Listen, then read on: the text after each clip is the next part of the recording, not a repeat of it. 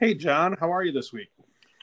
Hey, Ellen, I'm doing well, and hopefully you're recovered and doing well.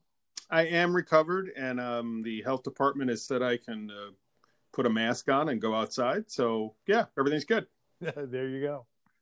So, I saw that the FDIC issued a consent order for a bank, Park Bank in Sewell, New Jersey. I looked them up. I didn't know the bank. They're about 1.9 billion, and this was a pretty detailed consent order. Did you see that? Yeah, I did, in part because the FDIC, I guess they packaged a number of their enforcement and consent orders. And so this was one that, like you, jumped out at me. And I think, as we always talk about, it's so important for the AML profession to look at enforcement actions of any kind, because thematically there's always some value there. So even if you're a large institution and you're not the size of this bank, looking at what the FDIC identified and isolated as problems, I think it's always important to do this and sort of map it to your institution. And a couple things jumped out at me, and they're sort of basic to our understanding of what's important to a program.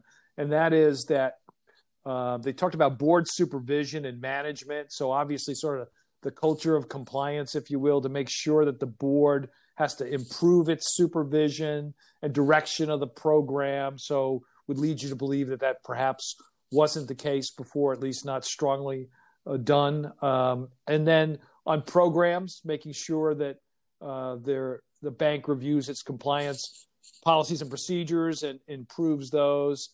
So I thought, those are some of the elements there. I thought those sorts of things are always important to continue to emphasize with whatever institution you represent, that these are things that the agencies are looking at to see if there are gaps, right? Yes. This order in many ways read like a blueprint for an effective program. Right. Effective risk assessment, effective internal controls, monitoring, resources, BSA officer.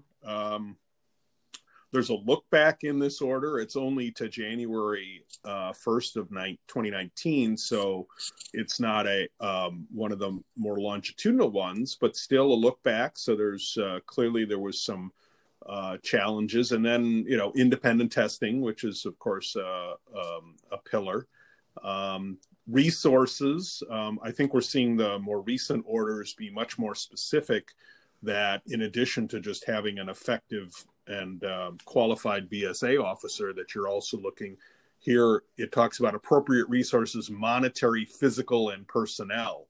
So, whether that's systems or staffing or just budgetary support. Right. And what I would add to that too, in terms of the designated officer, something that sometimes gets lost.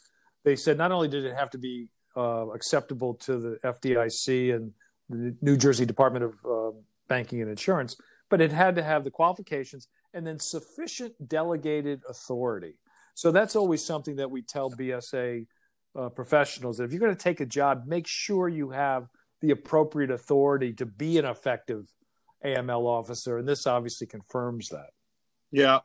There was also a piece in here about adequate documentation for decisions on filing SARs. So, as I said, pretty much a blueprint for the things that you should be always checking to that your program has these elements. Nothing shocking in here, other than we're still seeing orders like this here at the end of 2020. This is a bank that grew pretty quickly. Right. They were at the end of 2018. I think their footings were about $1.5 billion. So that's pretty sporty growth, which is good. But you have to keep your eye on the ball while you're growing. Hey, and the last thing that you identify, when we talked about this offline, the creation of the Directors Compliance Committee, you saw some unique angles in that requirement. Yeah, so it's not unusual if an organization doesn't have, for example, a risk management committee, to require that the board create one for the purposes of managing the response to the order.